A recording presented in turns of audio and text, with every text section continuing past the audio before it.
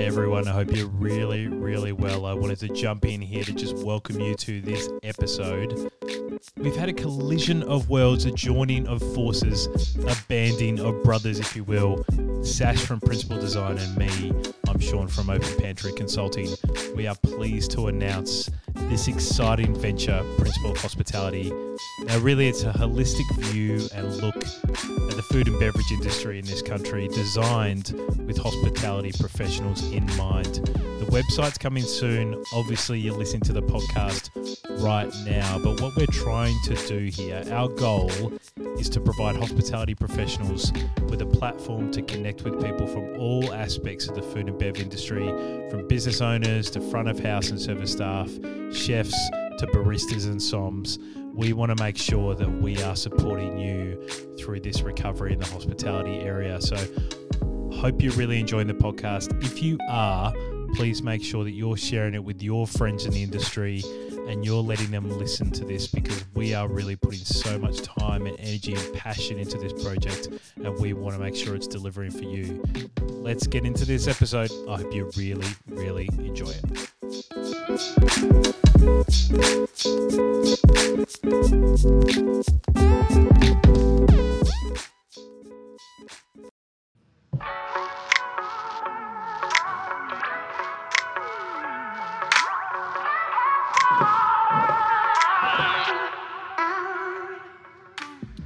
Welcome to another Principle of Hospitality podcast. Thanks so much for tuning in.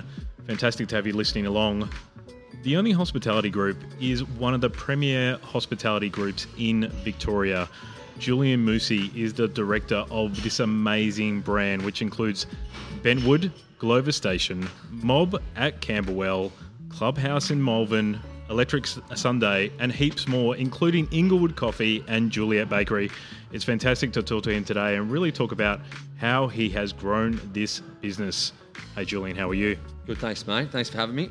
Absolutely fantastic to have you on, mate. I have watched you from afar for a long time, so it's really fantastic to have a chat. If you can hear the background noise, we are actually in Bentwood in Fitzroy, which is a fantastic location. Absolutely beautiful. So, Julien, how did you start out in the industry, mate? Started making coffee a long while back in Canberra when I was over there for footy, and came to Melbourne and was a personal trainer and had a goal to open a cafe one day, but I knew that I had to sort of save a bit of a kitty, and we were doing coffee carts at events, football grounds, little athletics complexes, and then probably about 18 months in, I saved enough money and opened up my first venue in 2012 called Annoying Brother Espresso. Wow. Now, you actually come from a VFL background, right? Oh, I cop a bit of flack about this because my mates keep telling me, "Were you still running that story?" No, look, I used to, footy was my life and my dream when I was a young fella, not too dissimilar to a lot of young boys running around, and girls now. But obviously that dream was to play footy, and I was on a VFL list for a few years. Pat was very injury prone, so that didn't last too long, and I was very realistic about where I was at. So I knew that I had to get serious outside of footy, and that's really where the side on the career of coffee and cafes and hospitality. That's where it started. So when you first opened, that first venue back in 2012, like, what was surprising for you when you opened it? Like, I'm sure you must have been, playing footy along, and then you decided all of a sudden you want to do this coffee venue. What was the biggest surprise when you came into it and started running it yourself? Biggest surprise was probably how difficult it was, especially back then, to find, I'll say chefs in general. It was very difficult to find chefs back then. Yeah, right. We're actually going through a bit of a difficult time at the moment with COVID to find skilled chefs in Australia because of all the travel and visas being on hold and all that. So, but that was probably the biggest eye-opener, was just to really settle the team down with, the skill set that I really wanted in the store. That was a really big eye-opener. I remember I think I cried on the first day I opened because of how I read a comment saying that if you're not embarrassed on day one, then you've opened too late. And I've always operated like that. So I was embarrassed on day one. Looking back, bloody hell, you cringe at the thought of what it was like back then. But you got to do it, and I talk about banning perfection in the workplace because it's time wasting and it stunts growth. So and that's how I operate. We worked on the fly, and a bit of self-preservation. We got through it, and it became a really, really cute, cool, fun, consistent, local hero. So it was good fun, good memories. So Julian, when you first did that first venue back in 2012, like how was that different by the way you're opening venues now? I mean, you've got a lot of different venues across both here in Victoria and also in Queensland, right? So, yeah, correct. So with that first one, was it a lot smaller than what you're doing now, and how did you sort of grow to that kind of level? Yeah, so it was it was a really small venue. It was only probably 20 seats inside. Mm-hmm. It's funny because back then you probably think it's easier. The smaller the easier, but it's actually it's not. Obviously, the bigger the riskier. Yes. But they run a lot more efficiently and easier when they're a bit bigger. There's two. Right. I reckon there's probably two. There's too big, but there's too small. Yes. For table service venues, I think. Yeah. I think it's because of the fact that you obviously labour benchmarks need to be to perform to a level, and I think you rely on too few. So if you have a person calling sick, it's really hard to replace them. Whereas if you have a big team, you can sort of go one short for a day, but you can't do that with a small venue. So that time compared to now, obviously it's a lot more systematic now, and there's obviously always a back end of a business is a bit of a cookie cutter model. Yep. So but it's a lot different now, a lot more organised. We have like pretty much a tick the box type of setup from leases to store opening day one that we tick off. The times have changed. It's crazy what's happened in the hospitality industry from 2012 to now. Yeah, it's been a lot of fun. Yeah. I really want to talk about how you managed to do that checkbox system, because when I look at your venues and especially the growth of Only Hospitality Group in the last couple of years, I feel like there's a definite method to how you're opening stores and how you're operating stores. Yeah. How did it get to a point in the business from the last 9 years of having it that you decided that you needed a checkbox system in order to open these venues? So I suppose obviously great people and organised people is a huge part of how we got to now. Yep. People who are much more organised than me administratively. That's not really I'm a bit. I remember Nick Stone saying once that he was like an F1 car, sort of out of control. Yes. Around a corner. He's talking about opening all of his stores in the US. Mm-hmm. I'm kind of similar in that regard. I'm not out of control, but I do operate pretty quickly in terms of from the lease point of view to the construction and getting open. And it's really important for me, my personality, to have people behind me cleaning up a bit of my mess. My wife, Christy Lee, who's, we've got 2 kids now, so her role's become a bit more, she works more so on projects now, as opposed to a particular role in the business. But she's been a huge part of the organisation and those box ticking type of paperwork that we have. And, along with my brother-in-law is also a partner in the business, Christy Lee's brother, Stuart, who's also the CFO. So he's a big part of it. He's very organised. And then now, we've got Tony Pantano, who's a partner of the business and general manager, former Bluestone Lane, used to work in the Dimartino Group back in the day, and our executive chef, of course, Nikki Campbell, who's an absolute gun operator, extremely business savvy, great with a lot of chefs out there I think are pretty loose with numbers and I think operate a bit irresponsibly sometimes with the sustainability for the business, whereas she's very much very organised with how we roll out our menus and labour costs and all that. So it's a great team. We've got 5 core partners that are really crucial to how we do things and have got us to a point now where it's super systematic and organised.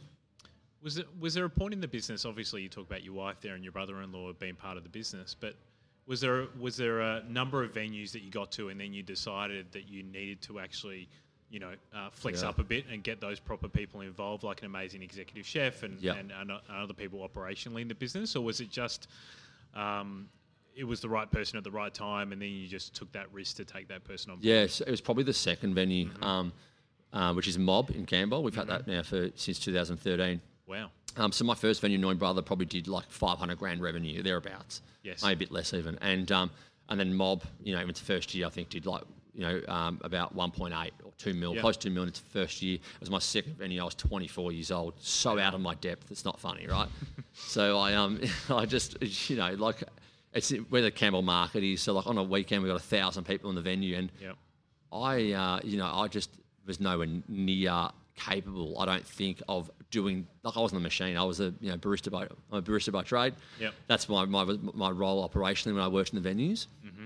And it was just impossible for me to run the venue from the machine, and talking about payroll, looking after the back end with, auditing the numbers, the cost of goods, the labour model every week. I needed people to come on board. So my brother-in-law was working. He was one of my first ever employees, was my brother-in-law on the floor. Yeah. And Chris had a full-time job with L'Oreal or GSK, I'm not sure which one it was at the time, and she would work with us on weekends. And then we met Nikki, with the executive chef, in the second venue. So all the people sort of came all together in the second venue. Yes. And then that's sort of when things, flourished, and then we all started to, see that the big picture was there, that we had a really great model that we could replicate over and over, which is and thankfully everyone was on board and came along. So and here we are now, 26 venues in, 8 years later or 9 years later. Does it scare you sometimes when you think about how many venues you actually have? I mean, that's an amazing success in 9 years to have 26 venues. Obviously that would excite you. Yeah, it is exciting. Yeah, well, you were talking about Grilled before off air, and they've got over 150 stores or something. So I think of course, it's I'm really proud of what we've all achieved, and particularly because I wasn't great at school, or I dropped out of uni, so, and like when I was at school, no one really took me seriously. So yeah, I'm really proud of what we've all done. But as I said, I knew I had it in me, and talk about self-preservation, and I think that I really love the aspect of team. I played team sports when I was younger. I'm super inclusive. I'm not greedy. Yes. And as I said to you, I love working with a team and having people involved. And we've got, I think, like 11 or 12, I think maybe even more, partners now who have equity in the business. Yeah, right. There are 5 core partners, but we've got different venues with different operating partners, with all ex-staff in the business, all ex-staff who are now partners. So they're still obviously employed by us. But, so, yeah, of course I'm proud, but a long way to go. And we've got big plans, and, I'm super motivated to take this a long way, and hopefully make it a generational business forever, hopefully. Yeah. Yeah. I know you don't want to talk about football again, but I will talk about it one more time, because you talked about teams. Do you think that time, playing football, being part of football teams, actually benefited you in hospitality because you learnt about leadership? Absolutely, yeah, 100%. That's all I knew going into this. All I knew was great football coaches who got a team, galvanised on the same page. Yeah. And comparing them to the not so good coaches I had. Sure. Brendan Bolton was my coach at Box Hill, and he then became Carlton coach, now director of coaching at Hawthorn, an unbelievable operator of people. Yes. And he was a hard ass, and I didn't really click with him amazingly when I played at Box Hill. I was quite intimidated by him. I look back now, I'm like, what the fuck were you intimidated for? Sorry, excuse the French, but it's funny what happens when you're younger and you think like that. You're like, I was so scared when the coach walked in the room, and now I'm like, why? But that's just part of growing up. Yeah, sure. But he was a fantastic operator. I just loved the things that he used to say to get everyone thinking, and he was great at manipulating your mind and getting you seeing his vision. So much so that we have a leadership seminar next week for all of our leaders in the business, and I've asked him to be the guest speaker at it. So I got in touch with him last week, and we're hoping to get him in. And absolutely. The short way to answer is football is a big part of that has shaped me, become the leader who I am. Yeah, definitely. How would you describe how you lead your team? I think I can be better. Of course, everything you can always be better. I think I was perhaps I was a bit more. Sometimes I have to remind myself to be a bit more aware and empathetic to my surroundings sometimes. I think I was really onto it early days. Yes. It's just harder now with got 200 odd staff, and I need to remind myself now to be a bit more present. And with my family, my wife gets stuck in a bit about my phone and all that. And, of course. type of leader I am. I think I'm personable, but I get told sometimes that I can be, from some of my senior staff who I have a really strong rapport with. They tell me sometimes that that this person, that maybe they're just intimidated, and I go, what for? Yes. But then I'm like, hang on a second. I went through this stage in my life where I was always intimidated by my coach, or So sometimes it's just a reminder that I need. But I think I'd like to think I'm personable. I'm good at putting my arm around a staff member, like, are you all right? What's going on? I think I'm a good motivator. But I have poor attention sometimes. So look, there's definitely huge flaws in how I lead, but I think ultimately I do an okay job, and thankfully I've got really good people around me to keep me grounded and keep me focused. Yeah. I think you're obviously doing a sensational job if you've got 26 venues on the board, so I think Thanks, give yourself mate. lots of credit. Thank you. How did Inglewood Coffee start? Because when we talk about Melbourne in Australia and even internationally in the coffee scene, we talk about obviously the third wave coffee coming through. When did you decide as a business to start producing your own coffee and having that underneath your brand? Yeah, it was actually so Corey Slater, who's my partner in the business in Inglewood. We had a venue in Elston which we've since sold, called Penta. Yes. And he was a partner in that. And he was like, I reckon we should roast. And I think we were doing about 300 kilos a week at that time across the venues. Probably only had 5 or 6 venues. And I was like, look, we need to look at the numbers, blah, blah, blah. And then it all stacked up. So it started from that conversation. He went out and got, did some training, vigorous training. We took about 6 months of work before we went live. Yes. But obviously, vertical integration is a really important part of a business becoming super sustainable and growing. 100%. And it was obvious that coffee is the biggest part. It was our biggest invoice every week was our coffee supplier. So managing that supply became a huge step forward for us, and really was a real big fork in the road moment where we got great momentum from that decision. So.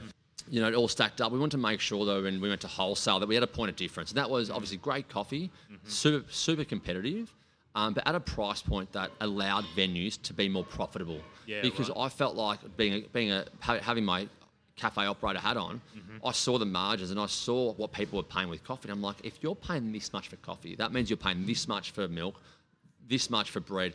All of a sudden, your mindset and mentality to your buying is not great. Yes. And I was like, let's be the example. Be right, priced correctly. Demand 7-day terms.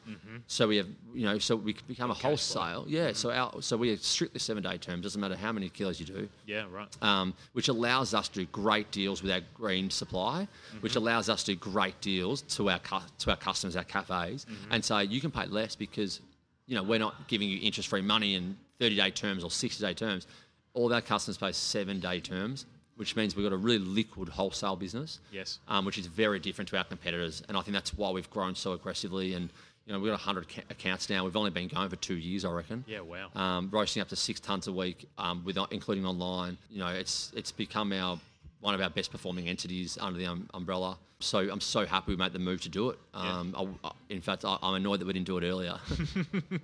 Everything's easier in hindsight. It is. You've done some really impressive things the last 12 months, obviously with Juliet, Coffee and Bread coming on board, and then Park Meats coming on board as well. Like some really interesting projects. Like, what made you decide you wanted to do that? Was that just a natural kind of pivot from doing a lot of amazing cafes in Victoria and Queensland, or was it something you always wanted to do? Look, to be honest, when we opened our first Juliet, it was just about that Juliet location. And, it was a small space, 26 square metres footprint, 15 grand rent. Not much can go wrong. It was the middle of COVID. Yes. And I didn't want to stop because I just want to because life was very boring in the middle of COVID, and I didn't want staff to lose motivation. I wanted everyone to feel excited. And doing the Juliet for the first all created really great excitement. It was something different. It was a bakery venue, the mod bar, it was a really great theatre.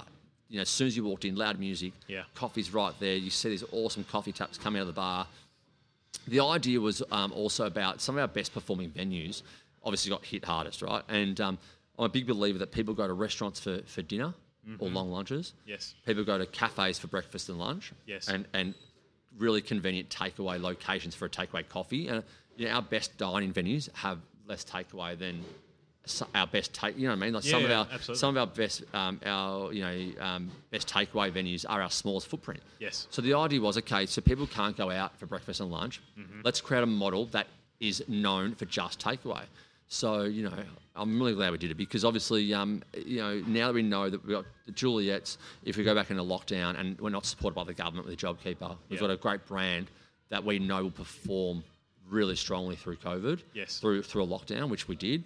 For the sake of transparency, our Juliet Malvern store, which we opened in the middle of it, we had 600 people a day through there for every day for the whole of COVID 5 months. It's come off a bit now because people are able to go out for breakfast and lunch. Yes. But all of our venues are really busy. Juliet's have come off a little bit, but it's important for us to have our dining venues the busiest because they carry they're the most overheads and all that. Yep. So, but it was a really great move by the group, and it was the stroke of luck we needed really to push ahead. That's why we opened four more really aggressively. Yeah.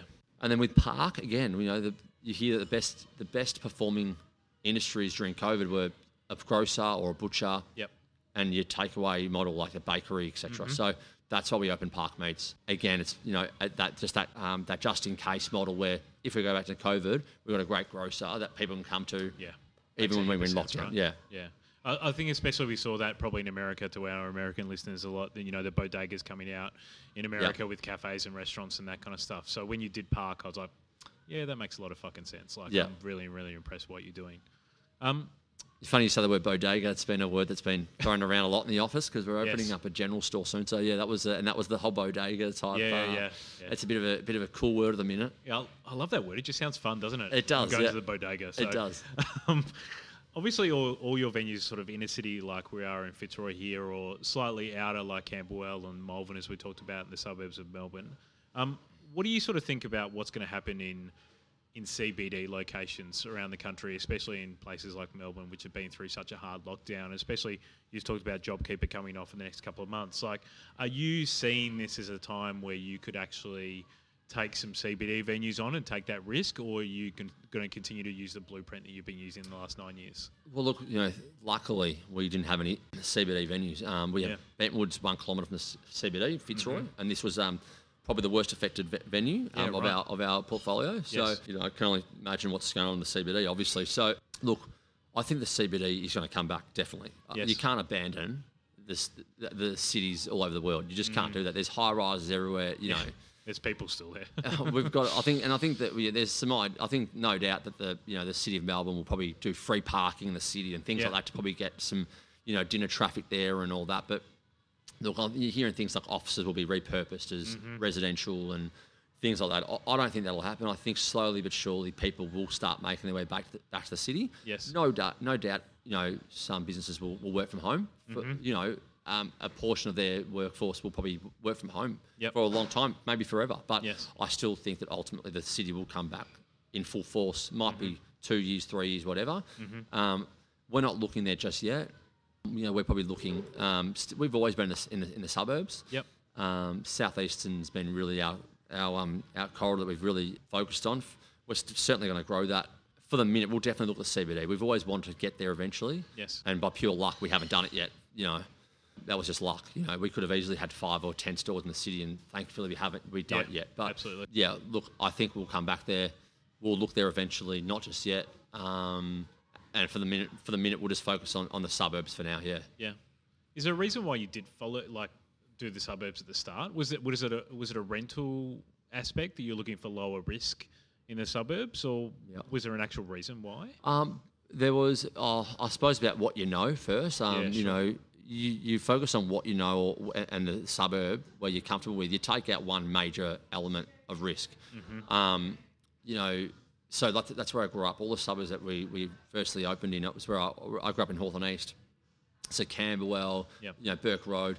And you say low rents, not really. I mean, I paid nearly $200,000 at Mob. So yeah, true. It's not really about rent, but some of our stores we own the freehold of. So in terms of capital, I mean, we're not buying a shop front in the city. Very unlikely. Hopefully one day we can do that. But We focused on, suburban pockets where we could see real upside in, repurposing the building into a cafe and changing the use and all that stuff. It's more so just about focusing on where, areas that I knew really well, and knowing the numbers, the density. I have a bit of a formula about density, looking at the density per square kilometre, right, with cafes per square kilometre, yes, and just doing a basic calculation and whether it stacks up from that end, and focusing on amenity. Is there supermarkets, train stations, things like that. They all come into conversation. Yeah, because I want to go a bit deeper into that and how you pick sites, because I'm sure you're flogged so many different sites every day that you could potentially go into. Yep. And if you really wanted to, you could have 100 sites right now based on the time you've been in business. And I credit you for not doing that and actually have a group of venues which have heart and soul and actually do the right thing by the industry. So I'm really thankful to you doing that. Yep. You know what I mean? But how do you pick a site? Because in this next period of this year in 2021, I think there's going to be a period of opportunity, right? Where brands that actually have brands that aren't what I call Me Too brands are going to have opportunity when places come up for lease. Yeah. So how are you going to pick your next sites moving forward? Is it a look and feel? Is it going into those sort of those demographics that you were talking about just then? Yeah, look and feel is really important. Like I think old facade buildings, like we acquired Glover Station in the middle of the pandemic. It's a beautiful site. It's a great site, and we've always loved that venue internally, and I knew the owners quite well. We supplied them, and they were looking to move on. Yes, and we were able to get a deal done there, and so a site like that, like it's a old Tudor revival building, got so much character, so unique. So you're already so far ahead of the next joint down the road on a plain Jane strata development, glass facade, that's just sterile and boring. So that's important. Originally, it was about opportunity. So with Bentwood, for example, it was a development. We got 40% of the first term in incentive. Yep. So you're looking at 350,000 contribution. Yes. So we took that, but we're not doing that really anymore. And that's a few reasons. I don't really want to work with developers anymore. I'd rather buy our own sites. Does that just give you more control? Yeah, more control, and the way those deals were done back then, they were suitable for us because capital was everything. But now, because we're a bit more progressed now, we'd rather just be in control of the building and get the upside on the building ourselves. Yep. And I feel like sometimes when you're at the bottom of developments, they're problematic sometimes with the, who's above you. You can read between the lines of that comment. 100%. Yeah. I've dealt with a lot of those people above me in different venues, so I completely understand. Yeah. What do you think you're going to go to next? Because obviously we've talked about how you've got, a bakery brand, how you've got a meat brand, you've got an amazing run of cafes. Like, are you looking to do, obviously you've talked about general store. Yeah. Are you looking to expand something like that? Do you want to get into bars and restaurants? A bit like how Nathan Tolman took, his 3 brunch venues and then has now moved into like Hazel and DeZeus. Do you want to do something like that, or do you want to just reprint? Look, I was restaurant trainer. I said before how I started. My old man was in hospitality. Mm-hmm. But when I worked in his restaurant for like 6 months when I was finished school. I didn't really like it. I wasn't, I wasn't into it. My old man's a massive mentor of mine. Get a lot of advice from him, and I'm the youngest of 6, so he's like 77 now. So, but he's been a great person to lean on. Yes.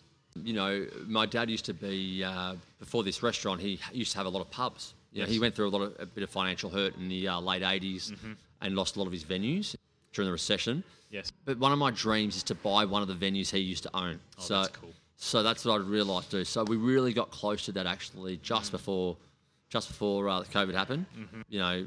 We nearly bought the now Smith. Oh, wow. Which was called the Edward Tavern back in the day. He used to own that. The one in Paran. Yeah. It was nearly a done deal. It fell over last minute, which I was pretty flattered about, but probably a good thing that it happened. Yes. Little things like that were really important to how we went ahead in COVID, because had we taken that, it would have been a bit more difficult. Yes. Big venue, pubs, hit hard during COVID. But so I'd really like to have a pub one day, particularly one that he used to own. Yeah. So, I know all the ones that he used to own, and I'm always looking at them for the right time. But, I think a pub excites me. Yes. with a restaurant with a great bistro. Like, being restaurant trained, I'd love to do that one day.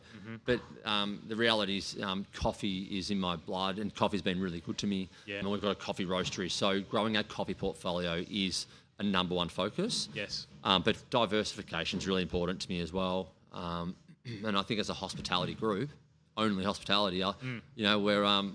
if it's hospitality, we're looking at it. So, I mean, we'll see what happens. But at the moment, focused on coffee, focused on our model, but always looking at opportunities.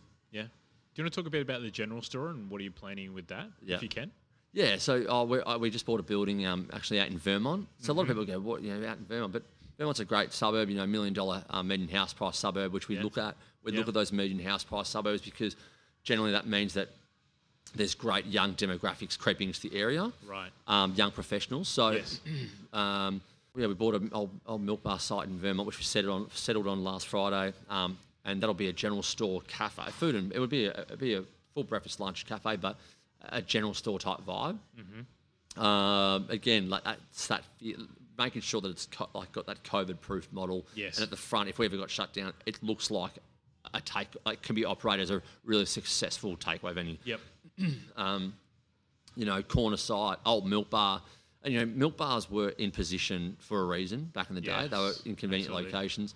I really like milk bar. I really like milk bar. That's my thing. I can see that. Yeah, so I've opened a couple of old milk good. bar cafes. Yeah, well, Stanley in Mount Waverley's a great venue. I went there last week for the first time in a few months, and when I walked in there, I felt great energy in there, and really local. It's a really busy site for being in the back streets of Mount Waverley.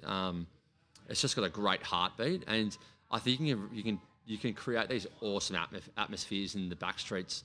It helps that we've got a bit of a following on social media now. Yeah. I feel really comfortable about setting up on random side streets because of our social media presence. Yes. Some people might consider it risky. We consider it an opportunity. So, so the general store, it's just more so a progression of the milk bar type venues we're operating. Yeah.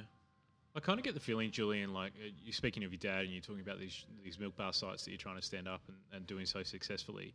Do you almost feel like it's a duty or a responsibility of yourself to bring these sites back to life and bring some heritage back to areas? Yeah, I love it. I absolutely love building a place from the ground up. Yeah, that's really cool. And I love the idea of repurposing or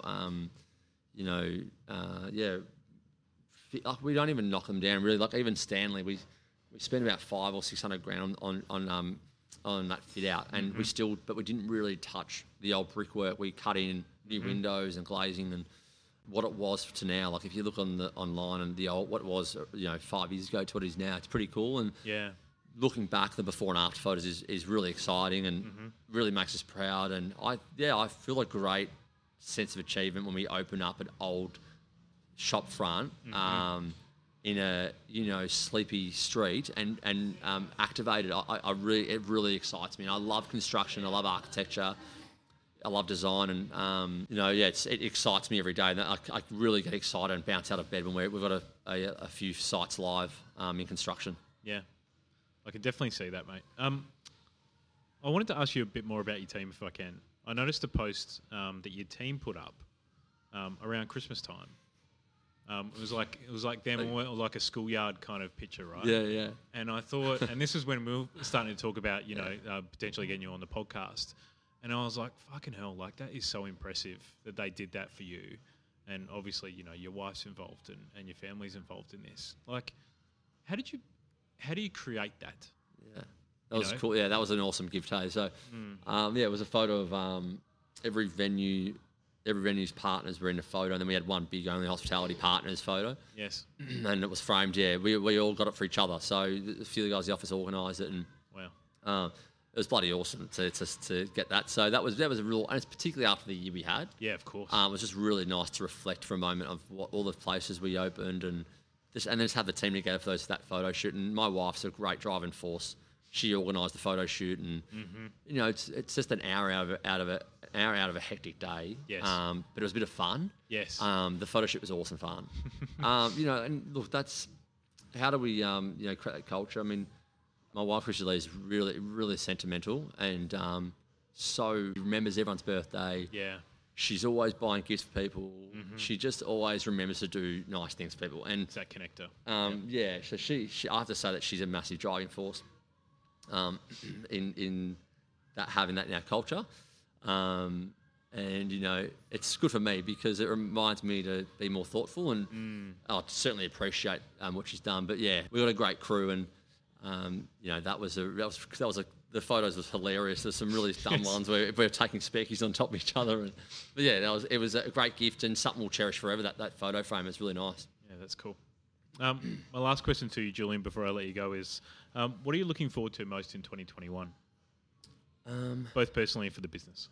Personally, I've got 2 kids. We just bought a beach house, so you know, I'm really looking forward to spending more time with them down in Sorrento, and it's been so nice. We've been there a lot over Christmas, and so spending a lot of time with them down there really excites me in 2021. Yeah.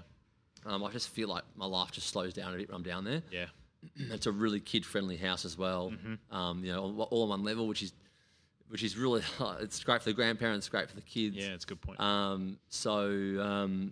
I'm really looking forward to spending more time down there, watching them grow up, of course. Hopefully, maybe more kids on the horizon. See, it's good to hear. Yeah, and for the business, you know, we've got some goals that we want to achieve this year, but I'm looking forward. We've got a couple of stores opening up, hopefully in the next sort of 2 months. You know, creating more opportunity for our employees. Hopefully, a few more partners being added. Yeah, really looking forward to seeing what opportunities are created this year for our team, and that's really exciting. And that's something that really, I think, excites everyone, is what's coming this year and what opportunities are going to evolve from what's coming. Yeah, it's just really obvious you're building something really special. So well done on all the success, mate. It's Thanks, mate. Appreciate really it. exciting. Julien, thanks so much for joining me on today's podcast. What's the best way that people can connect with you and learn more about the businesses that you have? I'm super accessible. You're very good on Instagram. I have noticed that. Oh, thank you. Yeah, people get annoyed about the pranks I play on people, but look, email's available. Always happy to talk to people, and you know, whether it be through social media on Instagram. I respond to every single message I get on Instagram. You know, and created some great relationships from random messages from people, and you know, people have come on board. Our team via Instagram. So if you want to chat, my email, julian@ingledcoffeeroasters.com.au, or via Instagram or LinkedIn, whatever, whichever way is easiest. But I'm always willing to chat and talk about things, and love having a chat. I'll always make sure I link that up in the show notes so everyone can connect with you, Julien. Julien, thanks so much for your time. Thanks a lot. Thanks for having me. Cheers.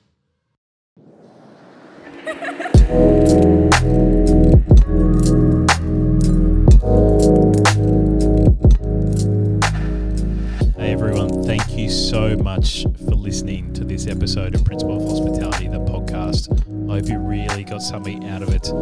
As I said at the start of the podcast, if you can like, comment and share this with people either inside the industry or people outside the industry which you think are going to find it valuable, then it would mean the world to us at Poe, so please do that.